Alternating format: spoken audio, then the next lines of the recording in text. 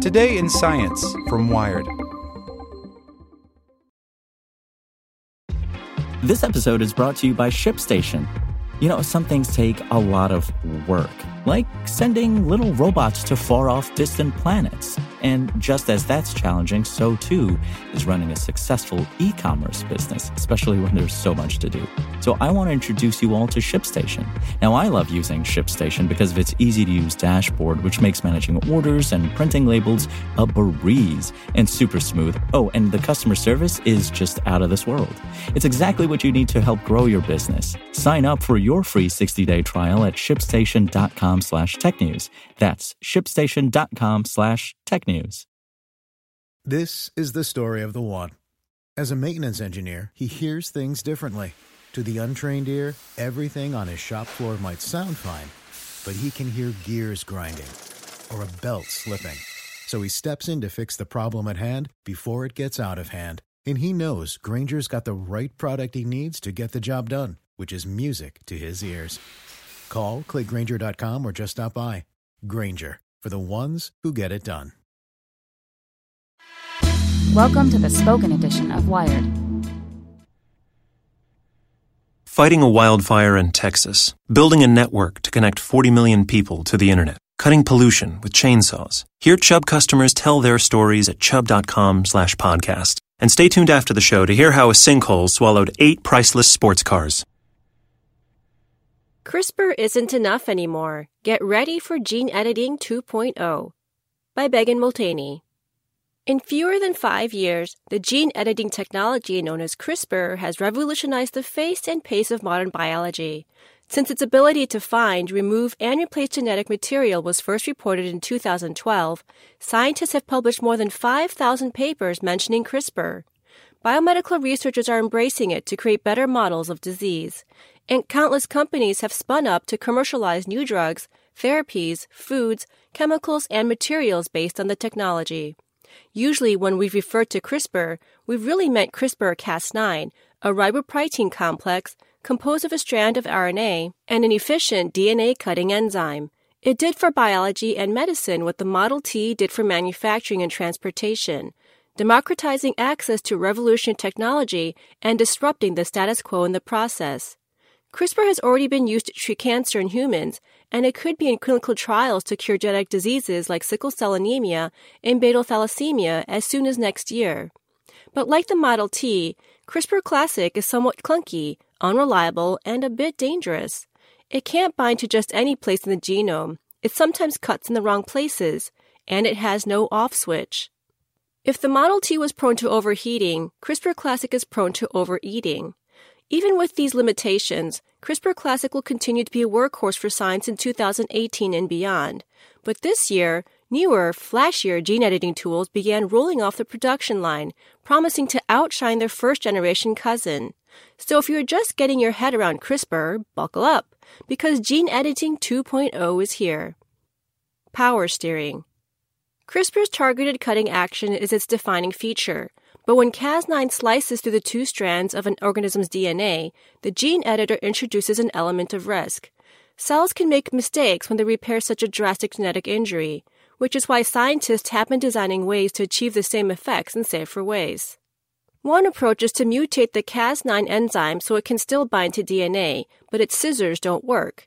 Then other proteins, like ones that activate gene expression, can be combined with the crippled Cas9, letting them toggle genes on and off, sometimes with light or chemical signals, without altering the DNA sequence. This kind of epigenetic editing could be used to tackle conditions that arise from a constellation of genetic factors, as opposed to the straightforward single mutation-based disorders most well-suited to CRISPR-Classic. Early this month, researchers at the Salk Institute used one such system to treat several diseases in mice, including diabetes, acute kidney disease, and muscular dystrophy. Other scientists at Harvard and the Broad Institute have been working on an even more daring tweak to the CRISPR system, editing individual base pairs one at a time.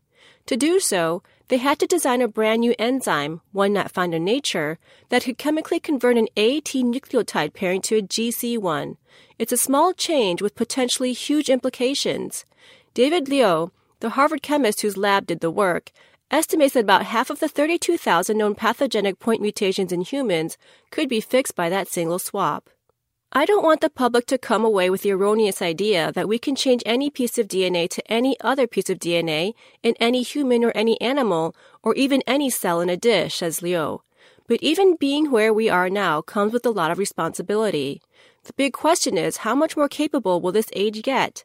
And how quickly will we be able to translate these technological advances into benefits for society? Putting on the brakes. CRISPR evolved in bacteria as a primitive defense mechanism. Its job? To find enemy viral DNA and cut it up until there was none left. It's all accelerator, no brake, and that can make it dangerous, especially for clinical applications. The longer CRISPR stays in a cell, the more chances it has to find something that sort of looks like its target gene and make a cut. To minimize these off-target effects, scientists have been developing a number of new tools to more tightly control CRISPR activity. So far, researchers have identified 21 unique families of naturally occurring anti-CRISPR proteins, small molecules that turn off the gene editor. But they only know how a handful of them work. Some bind directly to Cas9, preventing it from attaching to DNA. Others turn on enzymes that outjostle Cas9 for space on the genome. Right now, researchers at UC Berkeley, UCSF, Harvard, the Broad, and the University of Toronto are hard at work figuring out how to turn these natural off switches into programmable toggles.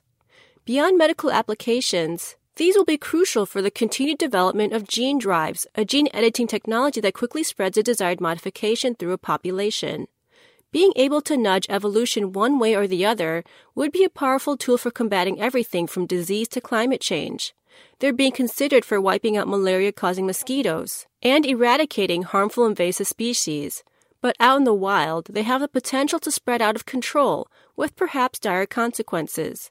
Just this year, DARPA poured $65 million toward finding safer gene drive designs, including anti-CRISPR off-switches. Step on the Cas. Despite decades of advances, there's still so much scientists don't understand about how bugs in your DNA can cause human disease. Even if they know what genes are coded into a cell's marching orders, it's a lot harder to know where those orders get delivered and how they get translated or mistranslated along the way. Which is why groups at Harvard and the Broad, led by CRISPR co-discoverer Feng Zhang, are working with a new class of Cas enzymes that target RNA instead of DNA. Since those are the instructions that a cell's machinery reads to build proteins, they carry more information about the genetic underpinnings of specific diseases. And because RNA comes and goes, making changes to it would be useful for treating short-term problems like acute inflammation or wounds. The system, which they're calling Repair, for RNA editing for programmable A to I replacement, so far only works for one nucleotide conversion. The next step is to figure out how to do the other 11 possible combinations. And scientists are finding new Cas enzymes all the time. Teams at the Broad have also been working to characterize CPF1, a version of Cas that leaves sticky ends instead of blunt ones when it cuts DNA. In February, a group from UC Berkeley discovered Cas-Y and Cas-X, the most compact CRISPR systems yet. And researchers expect to turn up many more in the coming months and years. Only time will tell if CRISPR Cas9 was the best of these or merely the first that captured the imagination of a generation of scientists. We don't know what's going to wind up working best for different applications, says Megan Hochstrasser, who did her PhD in CRISPR co-discoverer Jennifer Doudna's lab and now works at the innovative Genomics Institute. So for now, I think it makes sense for everyone to be pushing on all these tools all at once. It will take many more years of work for this generation of gene editors to find their way out of the lab into human patients, rows of vegetables, and disease-carrying pests. That is, if gene editing 3.0 doesn't make them all obsolete first. This podcast was made possible by Chubb. Hear how a sinkhole opened up under the National Corvette Museum. Right now. Betty called me at 6 in the morning. She thought it was a fire.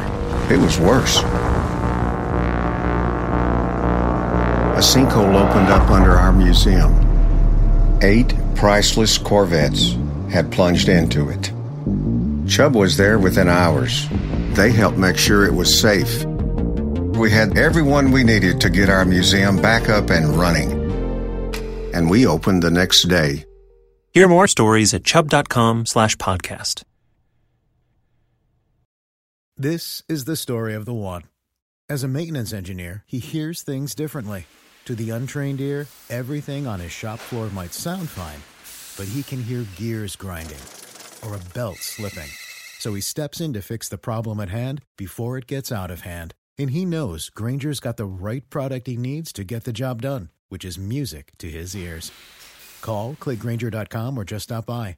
Grainger, for the ones who get it done.